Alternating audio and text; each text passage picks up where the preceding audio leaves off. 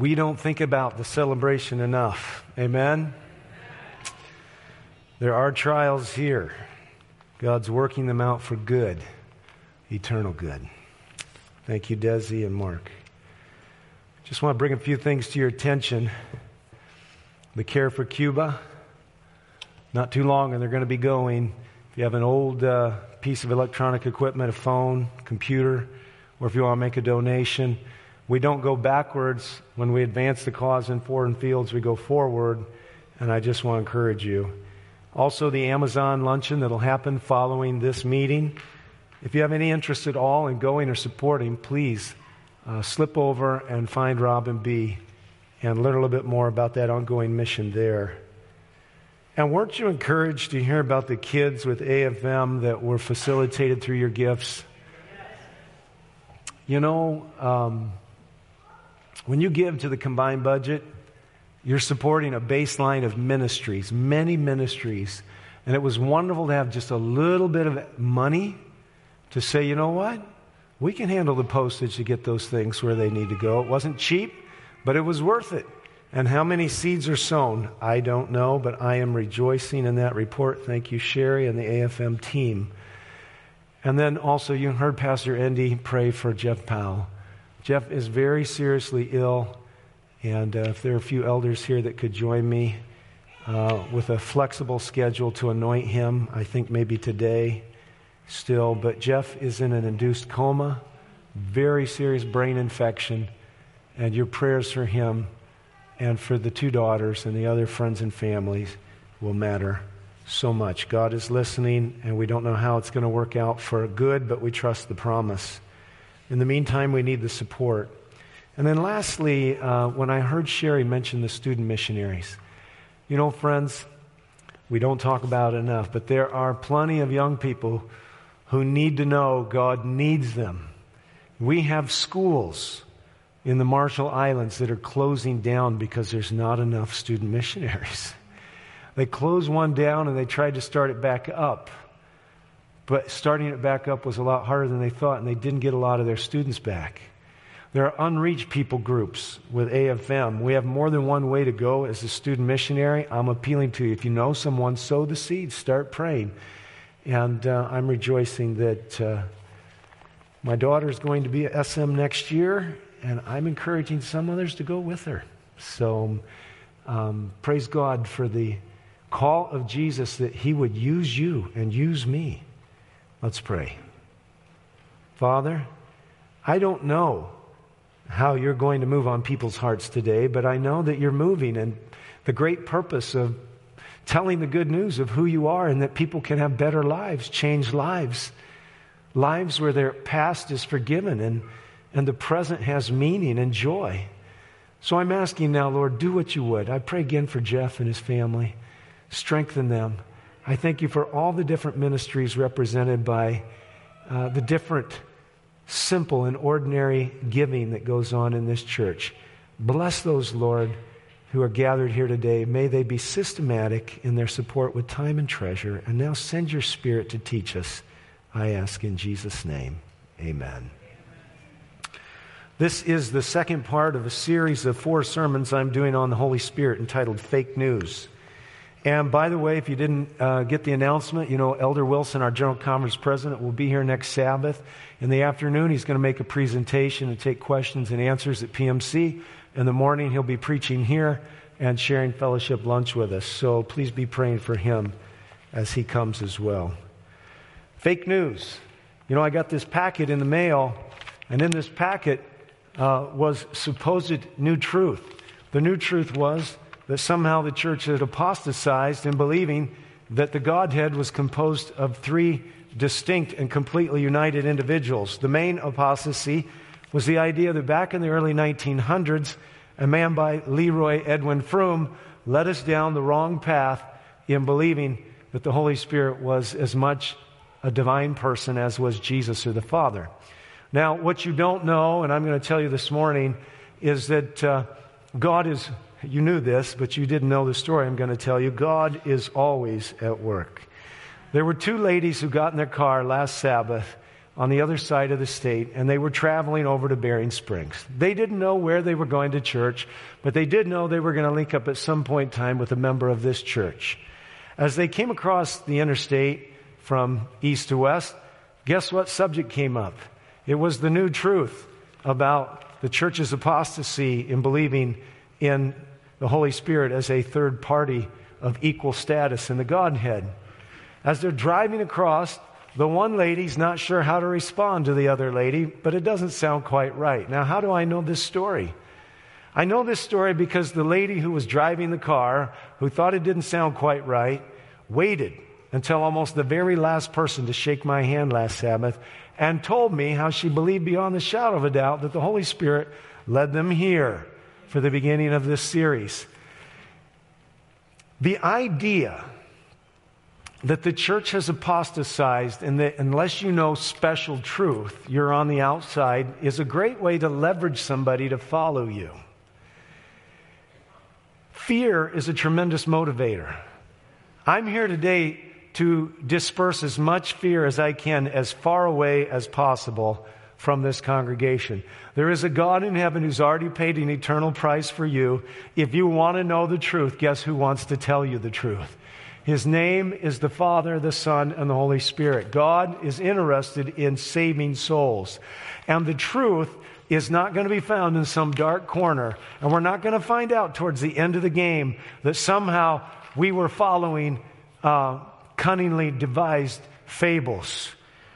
We share a variety of doctrines in common with a variety of churches. Because we share them does not make our acceptance of the doctrine suspect. Now, when the lady stood in line to tell me this story, her other friend that she had been talking with along the way was quick to come up and be a very missionary-minded person in regards to the new truth.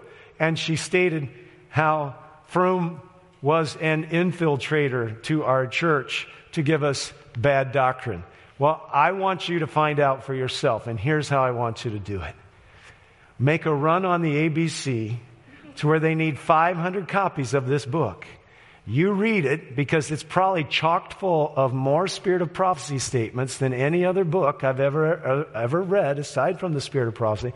And you read it with your Bible and you see if you are not enlightened in a systematic study of the Holy Spirit in a way that just blesses you beyond belief. Now, I've used this book before. And far from being an instrument of evil, this is absolutely a statement of light. And when I think about the fact that this man compiled this book, a systematic study of the Holy Spirit, in the age before computers, I stand in awe.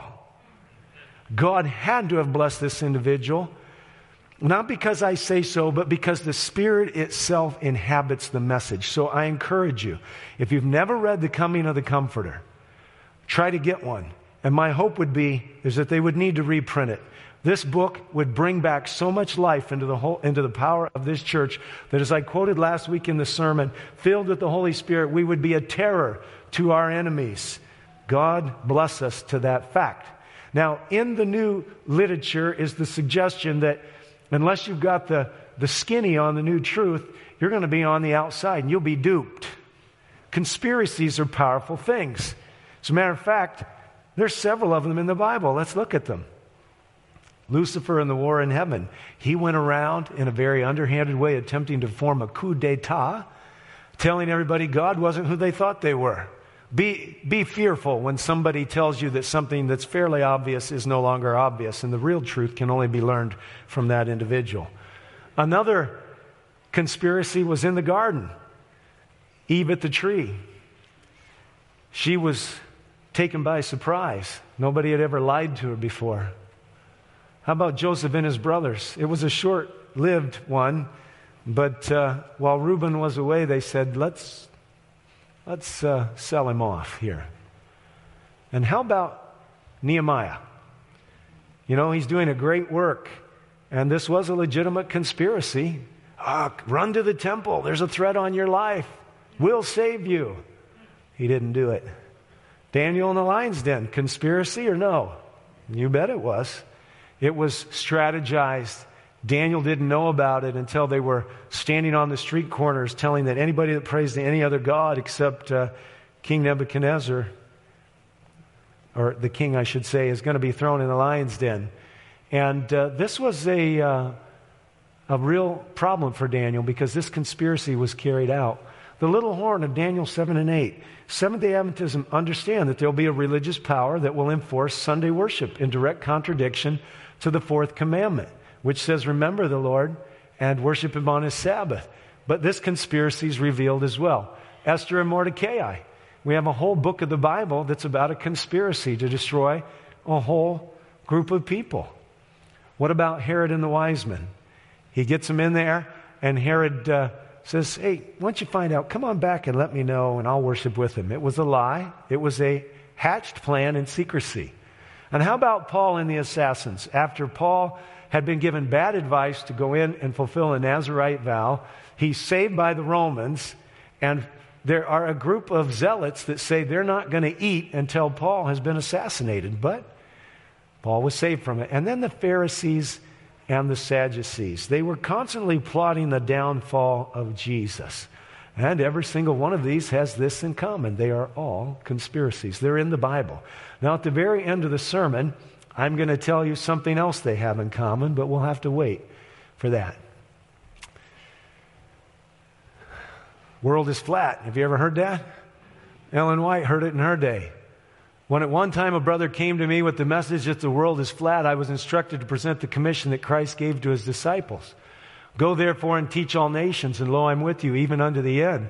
In regard to such subjects as the flat world theory, God says to every soul, so what? What does that matter? Follow thou me. I've given you your commission. And then she goes on to say this, dwell upon the great testing truths for this time, not upon matters that have no bearing upon our work. Every Seventh-day Adventist needs to emblazon this in their brain. Dwell upon the great testing truths for this time. We hold 5 great testing truths. Sabbath is Saturday, the Bible Sabbath. It was before there was sin. It will be after there is sin. Jesus is coming again visibly, not secretively. It will be every eye that sees him. Some will be glad, some will be sad. When you die, you're dead. You don't float off to heaven. You don't race into hell. You don't hang in limbo, in purgatory, the heavenly sanctuary. After Jesus died and his blood was shed for all the people of the world, he went to heaven where he is now acting as a mediator while the rest of the sin story and the exoneration of his Father plays its way out. And lastly, but not leastly, there is the great promise of a prophet in our midst, and that prophetic voice would be extra light, pointing to the Bible, who is the original light. If all were willing, Ellen White writes, all would be filled with the Spirit. Wherever the need of the Spirit is a matter little thought of, there is seen spiritual drought, spiritual darkness, spiritual declension, and death. On the other hand, if they are connected with Christ, if the gifts of the Spirit are theirs, the poorest and most ignorant of his disciples will have a power that will tell upon hearts. God makes them channels for the outflowing of the highest influence in the universe. Doesn't matter how much education you have. The one education, though, you don't want to be without is sitting at the feet of Jesus. You don't want to be like one of these dead batteries I tried to stick in my Makita drill. You know, God gave you the ability to be filled. You're missing out on a great potential, life more abundantly. Jesus has a plan. Whenever minor matters occupy the attention, the divine power which is necessary for the growth and prosperity of the church, and which would bring all other blessings in his train, is lacking, though offered in infinite plenitude. It's the absence of the Spirit that makes the gospel ministry so powerless. Let's hit the brakes. As a church in the last generation, we have tinkered with everything there is to tinker with. We've adjusted the valves. We've played around with all parts of the mechanism. We've tried to find a new way to worship. If it's not the mega church, it's the minor church. If it's not the great colossus, it's the little house. And everything in between. From the message to the music, to the sense that somehow it's all generationally derived. But maybe we need to stop. Maybe right now we're having a crisis of all these winds of doctrine precisely because God's driving us back to the elemental, essential component of a deeper dependence personally and corporately on Him. It's the Spirit the lack of the Spirit that makes the gospel ministry so powerless? Since when can you take the infinite plenitude of omnipotence and somehow short-circuit it and say it doesn't work? Since when? Since the Bible says, faith cometh by hearing and hearing by the word of God. And since when does the Bible talk about the message preached and how are they going to know unless someone tells it? Since when can we take the simplest methods, suggest they don't work, and come away feeling that in our education we've achieved some new superior spot of learning? What we need, what I need, what you need is that every day before I go out into the public, I say, Lord, would you send your Spirit into my heart? Would you make me ready for the people I'm going to meet, the people I'm going to serve, the people I'm going to teach, the people I'm going to heal, whatever it might be, the people whose houses I'm going to clean. Please, Lord, take me and raise me up into a pure and holy atmosphere, and may everybody notice that I've been with you. This is where the elemental essential, it's not the corporate organization. It's you and Jesus. And when you don't have time for Jesus, you've missed out on the power that makes Christianity victor instead of victim to a culture that's running it down. Learning, talent, eloquence, every natural acquired endowment may be possessed, but without the presence of the Spirit of God, no heart will be touched, no sinner won to Christ. I love the story of Gettysburg. 2 hours of excellent elocution prior to Abraham Lincoln, and yet a man sitting on a train penning that less than 200 words. And when it's all said and done, one speaker saying to another, I wish I could have said as much in the 2 hours I spoke as you did in the few minutes. There are some things that are so full of the touch and the hand of God that capture so much of what's going on. And sometimes it's not words at all. Ellen White received a letter while she was in Petoskey, Michigan, I believe 1891. I've received your letter dated June 3. In this letter you speak these words. I'm not going to read this whole slide. I'm just going to tell you that Elder Robinson didn't want to send this man out as a pastor, and he had a reason. This was the reason. My idea in reference to the Holy Ghost not being the Spirit of God, which is Christ, but the angel Gabriel. So the world is flat. You thought that was new. Well, the Holy Spirit and controversy around it's not new either. In this case, Brother Chapman, maybe Pastor Chapman, thought that the Holy Spirit wasn't the Spirit of Jesus and wasn't a divine third person of the Godhead. He thought the Holy Spirit was Gabriel. Let's read on. My brother, she writes, you've asked me candidly for advice. Please read with attention. He probably did. The nature of the Holy Spirit's a mystery not clearly revealed, and you will never be able to explain it to others because the Lord has not revealed it to you. There are many mysteries which I do not seek to understand or explain. They're too high for me, and they're too high for you. And on some of these points, silence is golden.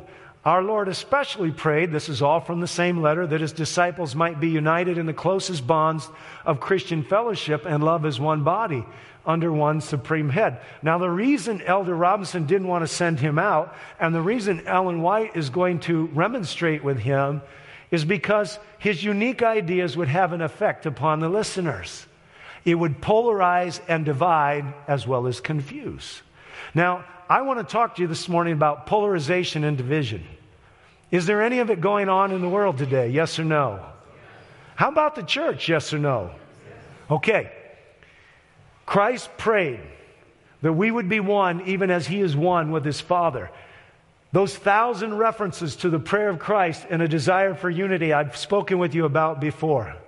It is hard to be united. It is easy to be divided. But Ellen White is going to reveal to us the conspiracy behind the conspiracy. Now, these packets that come out are full of conspiracy.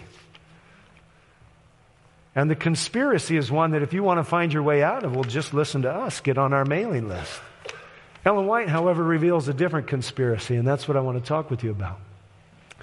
This will exist, this unity, only in proportion to the degree of their illumination and sanctification. The more fully they receive the enlightenment of the Spirit, the more nearly they will harmonize in their understanding of what is truth. I wonder if some of our divisions right now might be able to be directly correlated to our absence of humility to actually listen to each other, which, by the way, is a fruit of the indwelling Christ. Their love, their Christian unity is an evidence to the world that God has sent Jesus to save sinners, and with convicting power it testifies that the Word of God is the safe rule of life. When we have a sweet, harmonious togetherness as a body of believers, especially as we approach the end, as the Spirit of the Holy Spirit's withdrawn from the earth, there's going to be evidence that God's in our midst, and it's going to be the fact that we're not split, fractured, and splintered like everybody else. Brethren should not feel that it's a virtue to stand apart because they do not see all minor points in exactly the same way. Now, I wish I had the time. I tried to make the time, but I've run out of time. Minor points, matters of minor importance. You want to do a good word study in the writings of Ellen White, choose those phrases. And you're going to find there's a variety of things. If on fundamental truths they are in agreement, they should not differ and dispute about matters of no real importance. Now, I could be offensive here today, and I could create my own list of matters that may not be of real importance by her definition. I'm not going to put my list out on the table for you. I'm going to ask you to pray for the Holy Spirit to show you. Do you have things that are running through your mind? Do you have issues that you feel you have to promote that might actually have a fracturing component to this church? Because I'm going to tell you, there's a conspiracy behind the conspiracy. There's a lot of fake news out there, and I want to tell you, behind it all, there's the same destabilizing dynamic that the Russians had for the American government, and that is to fracture and splinter and set people on edge to where they don't know what is right and what is wrong. Brothers should be very modest in urging these side issues, which often they do not themselves understand, points they do not know to be truth, and that it is not essential to their salvation to know. Now, I'm going to tell you, this phrase is on my pastoral hate list. Okay? It's not a salvation issue. Now, usually it gets brought up to me in regards to a conviction of the Holy Spirit and obedience. And I want to tell you, when the Holy Spirit impresses on you something that's in harmony with the Scriptures or is clearly pointed out, that's a salvation issue if you don't obey. You don't earn your obedience. You don't earn your salvation by obedience, but you show you're in rebellion against the law of heaven and the lordship of Christ by disobedience. So when she starts talking about issues not essential to their salvation, she's talking about fights and arguments over things like what is the daily in Daniel chapter 8, which, by the way, was a major controversy in Adventism 100 years ago. And she said, look, right there in the heart, Daniel 8:14 is where Adventism gets its original launching pad. Unto 2,300 days, then shall the sanctuary be cleansed. The sanctuary is at the center. It's our most unique contribution to the spectrum of theological discussion. And right there in the middle of Daniel 8, she says, listen, quit arguing about what the daily is in Daniel chapter 8, the daily sacrifice. It's a matter of minor importance. There are things we could divide on, and the very division themselves might have something to do with whether or not we make it all the way to the pearly gates. Unity, togetherness, cohesiveness, helping each other, loving each other, even liking each other is a part of the Christian journey, a unity of feeling, thought, and action. But there are some things, she says, that are not essential to their salvation. And at some level, we run out of our ability to divine God and to totally understand what 3 in 1 is. And she's saying, you don't divide over those things that are beyond me and you. When there's a difference of opinion on such points, the less prominence you give to them, the better it will be for your own spirituality and for the peace and unity that Christ prayed might exist among his brethren. Now, here's one of my most favorite slides in this presentation this morning. By their words and actions, all men will take knowledge of them, that they have been with Jesus and learned of him. This is all from the same letter, by the way. And this next sentence, they are a holy, happy people, the objects of Christ's divine love. Do you want to be a holy, happy people? Do you want holy happiness in your home?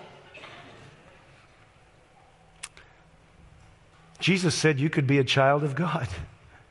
He said you may get kicked out of your own family for following me, but don't worry, you'll receive 30, 60, and 100-fold. And in this life, what was he talking about? He was talking about the fact that if you lose your flesh and blood family, you've got a family whose common bond is in me, and they'll love you maybe even more than you were loved in the beginning by the ones who brought you in.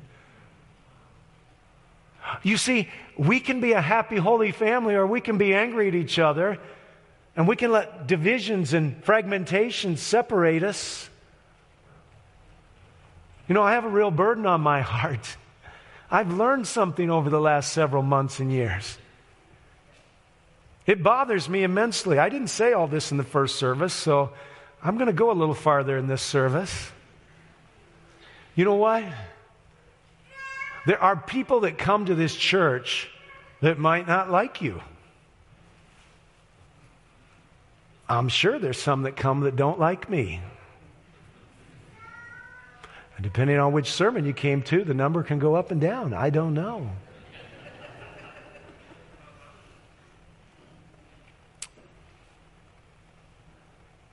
But you know what I've found after 30-some years of married life is that feelings come and go, but love is much deeper and stronger. And the feelings that come after you conquer the things that divide you are deeper than the ones you had while the stress was on the relationship. Now, here I go.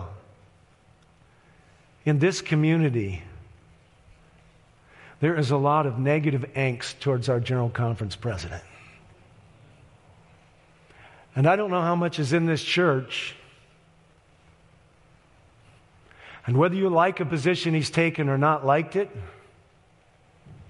has nothing to do with the integrity of your Christian journey. You are called to love all people, especially the believers. And you are called to not revile or speak evil against anyone, even dignitaries. And Jesus himself will not find himself in an argumentation over even the body of Moses. He just says, the Lord rebuke you. Now, I'm here to tell you that it is an absolute repudiation of our Christian profession when we carry around animus in our heart towards anyone, especially a fellow brother or sister, and especially a leader. Dishonesty is the path out of the kingdom. Honesty is the path to the kingdom, and that honesty crucifies us at times, that there are roots of bitterness growing in our heart. And I want to tell you something. The scriptures are clear in the book, in the New Testament. We're to let no root of bitterness grow up in our heart. When Paul and Silas had been beaten by the Philippian jailer, they weren't sitting down in the dark cell, locked in the stocks, bruised and bleeding, complaining about how they were Roman citizens and nobody should treat them like that. They were in there singing their love for Jesus, knowing that somehow he was still with them and could fix it if he wanted or needed to. When Paul took that Nazirite vow, it was bad advice. May have come from the General Conference president of his day. We know James was probably a part of it, and probably some of the other apostles who held Paul largely responsible for the ill will that was held against him, because what was he doing out there, getting all those Gentiles coming into the church? And Paul wanted to make us one. So I don't know what's in your heart, but God knows what's in your heart. I know what's in mine sometimes. Sometimes, like David, I'm praying, Lord, search me and know me and see if there be any wicked way in me. And when he shows me something, I have a choice. Deny that I've got a problem, or say, Lord Jesus, help me. We're Seventh-day Adventists.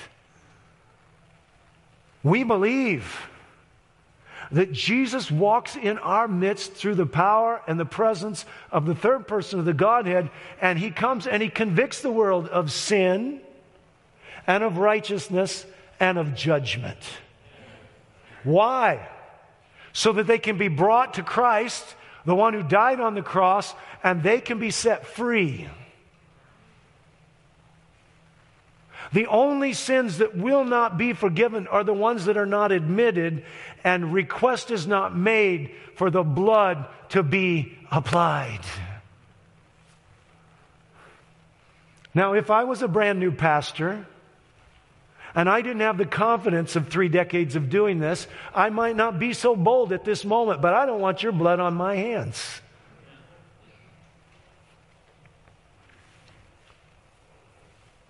But because I mix in so many environments, it has become clear to me that aside from theological differences, there is actually a not so well hidden contempt. And I'm not okay with that because Jesus is not okay with that. And while I didn't say that in the first service, I'm saying it here. And if it's not true for you, okay. But if it is, take it to Jesus. I want to be a happy, holy family. And I'm not willing to be divided. Not over this subject of the Holy Spirit or any other subject. And I know this, God has invested in the body of the church a collective understanding. Sometimes it's not even been right, but since it is the organized implementation of understanding, rather than leaving us all to do what's right in our own eyes, we've been put together in a family. It's a pod. We're on a journey to the kingdom. I want to be a holy, happy family. Last night, about 3:30 in the morning, I heard somebody driving down my driveway. Now, you need to know where I live. I live at the end of about 1,000 feet of driveway, and there's nothing at the end of the house but my wife and I and my youngest son, David. I sit up in the bed and I say, somebody is pulling into our driveway. I was alarmed. I said to my wife, somebody is pulling into our driveway. She wasn't alarmed.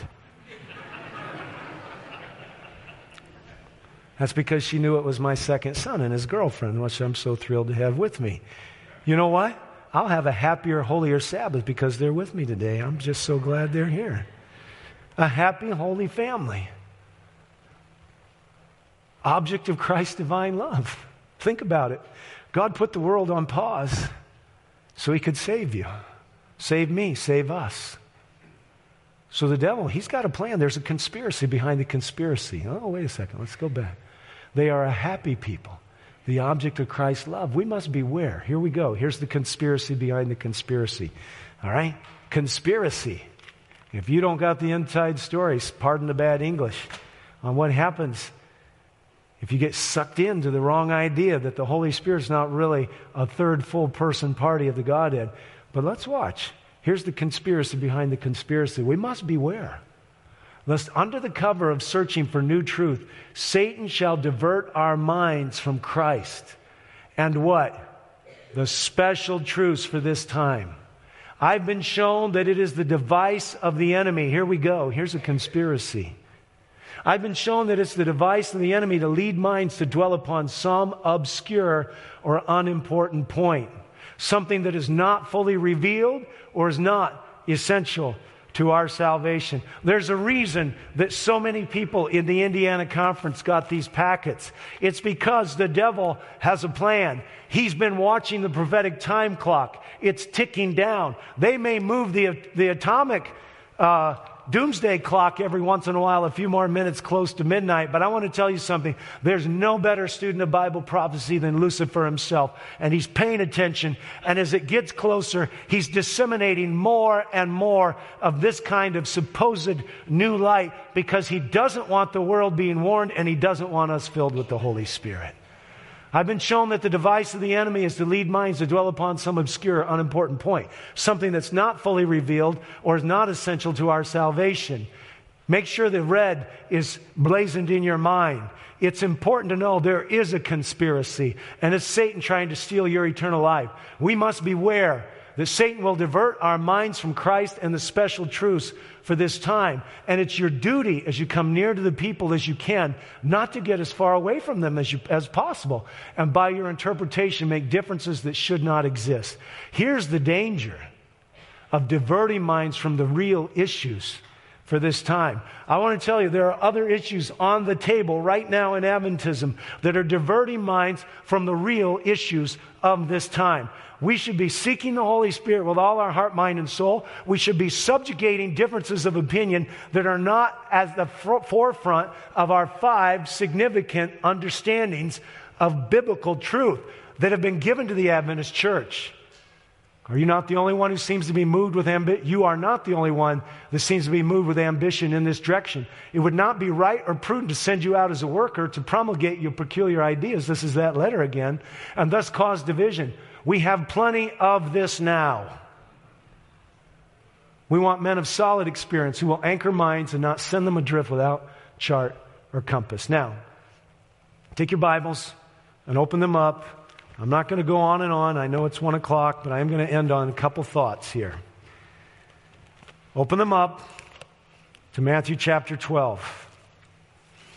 And I'm going to talk about 2 components of Christ's life as we tie this message off.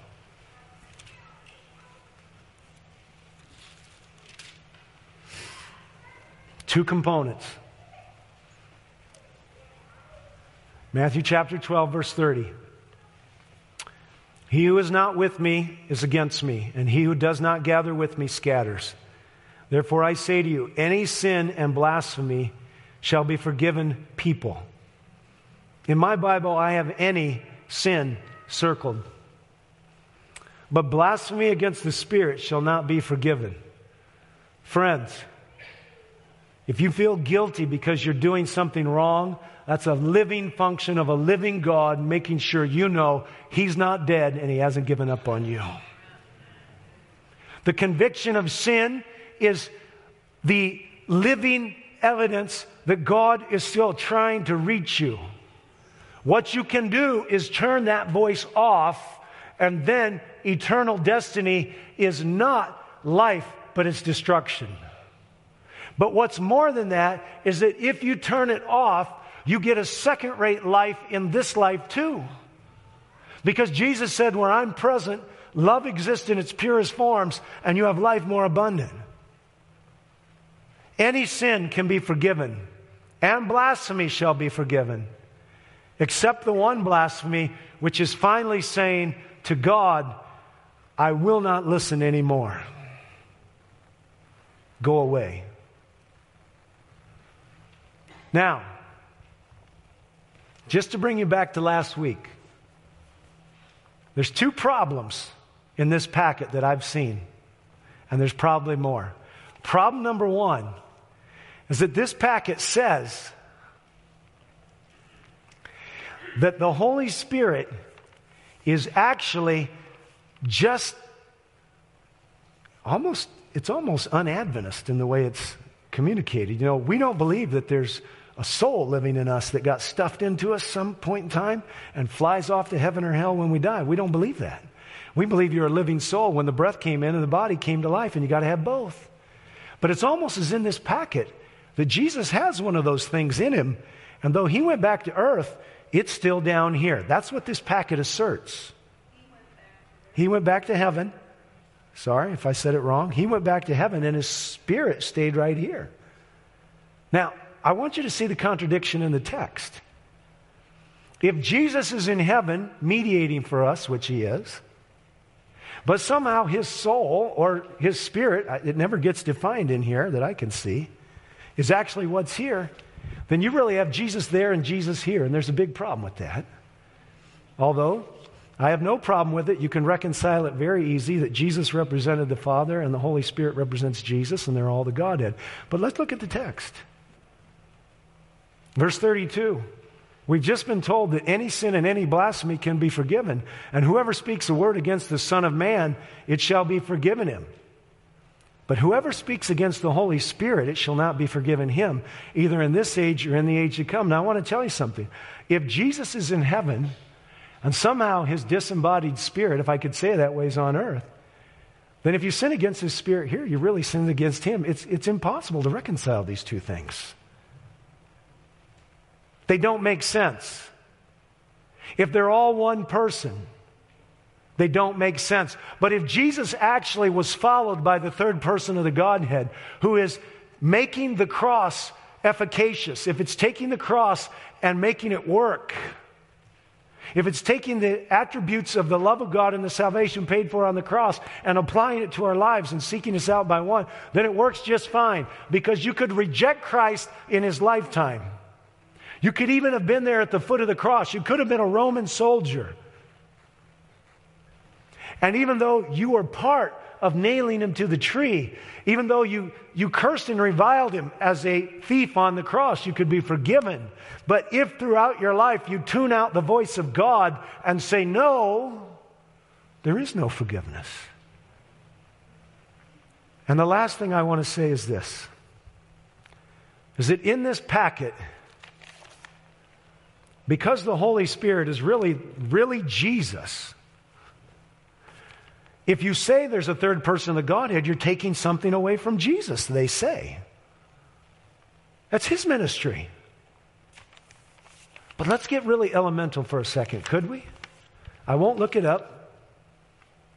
But in John chapter 14, Jesus said, I won't leave you as what? Orphans. Why did He say that? Why did Jesus say He wouldn't leave us as orphans? Well, come back. Look at the first line. Christ could not be where? In every place personally. Does anybody here know why? Yeah. He's the God-man. He's human and divine. But His humanity is retained in eternity. He is no longer omni what? Why? Because He loved you so much. You and I will never know what it means to go from being omnipresent to being only present in one place. But I'm going to tell you something. When you say that it's taking something away from Jesus to have the third person of God, and I'm going to tell you something. When you suggest that Jesus can be there and there at the same time, you're the one that's robbing Jesus, because Jesus gave up an amazing amount to come and become one of us and to save you. The real robbery to Christ is when you deny the greatness of the surrender of omnipresence for your salvation. Now, let's go back over that list of all those conspiracies and see if there's one more thing that's in common. You got them in your head? Satan, Adam and Eve in the garden, Joseph, Daniel 8, Esther, Paul, Jesus and the Sadducees. They all share one thing in common, except one of them. Every single one of those conspiracies where somebody desired to be saved, they had the opportunity to be saved from evil people plotting their ruin. Except one. And do you know who that one was? Jesus. There was a conspiracy hatched against Jesus. It started millennia ago in heaven. The devil came to the place where he didn't even know who God was. Jesus came to this earth impoverished, without social status and standing. He was constantly plagued by evil people who wanted to trap him, and he walked all the way into their trap. He hung on a cross because they had connived and concocted and created a web full of poison to destroy him, an innocent man. But I want you to know something. The old man Daniel, when he heard them reading the scroll, that anybody that prays to any other god except the god of Babylon, the king, he was delivered. And so was Esther. And so was Joseph. And so was Paul. And so will you be. I'm going to tell you, there will be and there are legitimate conspiracies. But you know something? Not a one of them is beyond the purview of the God of heaven. And no matter what happens to me or you, the limits of what they can do is not set by themselves. God will be glorified in my life and your life. And as He lives in me through the power of the Holy Spirit, as He lives in you through the power of the Holy Spirit, if you are called to suffer or lay down your life, whether it's going into a lion's den or a Philippian jail, whether it's being betrayed by your countrymen or your fellow church members, you need to remember something. There's no such thing as an ability to get your idea over on God. Anywhere with Jesus, you can safely go. And there is nothing that's going to happen to you that He hasn't allowed. But I'm going to tell you this. There is a conspiracy out there, and right now it's working. So I'd like to ask you to make a decision to help me stop it. Nothing can be allowed to divide us. We must present these great truths which liberate the soul, glorify the Father, glorify the Son, and glorify the Holy Spirit. And on the way, they actually bring honor to the ones who share them. The conspiracy behind the conspiracies is to shut down these three angels' messages so the world doesn't know, so it's not lighted up with His glory, so that people can decide. When the door of probation closes, what's closing? It's the opportunity to know who God really is and to take advantage of the privilege of coming safe inside the sanctuary of the friendship of Christ. Oh, the Holy Spirit's going to be poured out in a mighty way. And minor matters are part of the conspiracy. It could be something you love to do that you're afraid the Holy Spirit's going to ask you to give up. I don't know.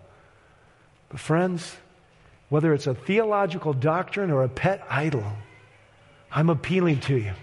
Let the power of God set you free, and may we collectively be set free so this great gospel message can go forward as a happy, holy people, proclaim the greatest truths that have ever been told. Amen.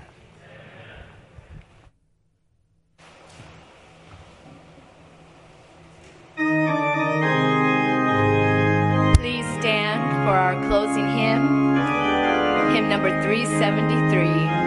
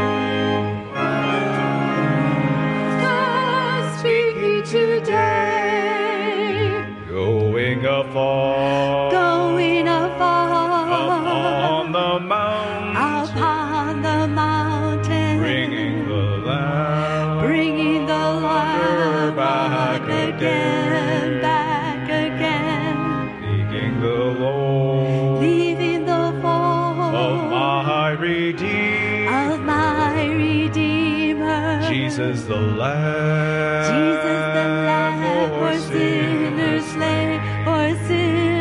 slain, seeking the lost and pointing to Jesus, souls that are weak and hearts that are sore, leading them forth in ways of salvation, showing the path to life evermore. Going afar upon the mountain, bringing the wonder back again, into the fold of my Redeemer. Jesus the Lamb. Jesus the Lamb, For sinners slain, for sinners slain. Thus I would go on missions of mercy, following Christ from day unto day, cheering the faint and raising the fallen, pointing the lost to Jesus the way, going afar, upon the mountain, bringing the wanderer back again, into the fold,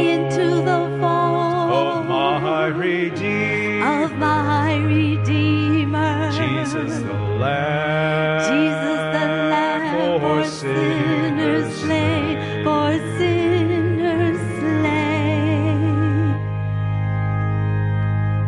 Father, make us a happy, holy people, loved as the objects of heaven, children. I'm praying, Lord, that you would cleanse us from pride of opinion. Cleanse us, Lord, from any root of bitterness. Cleanse us from any work of division. And save us, Lord. Give us enough humility.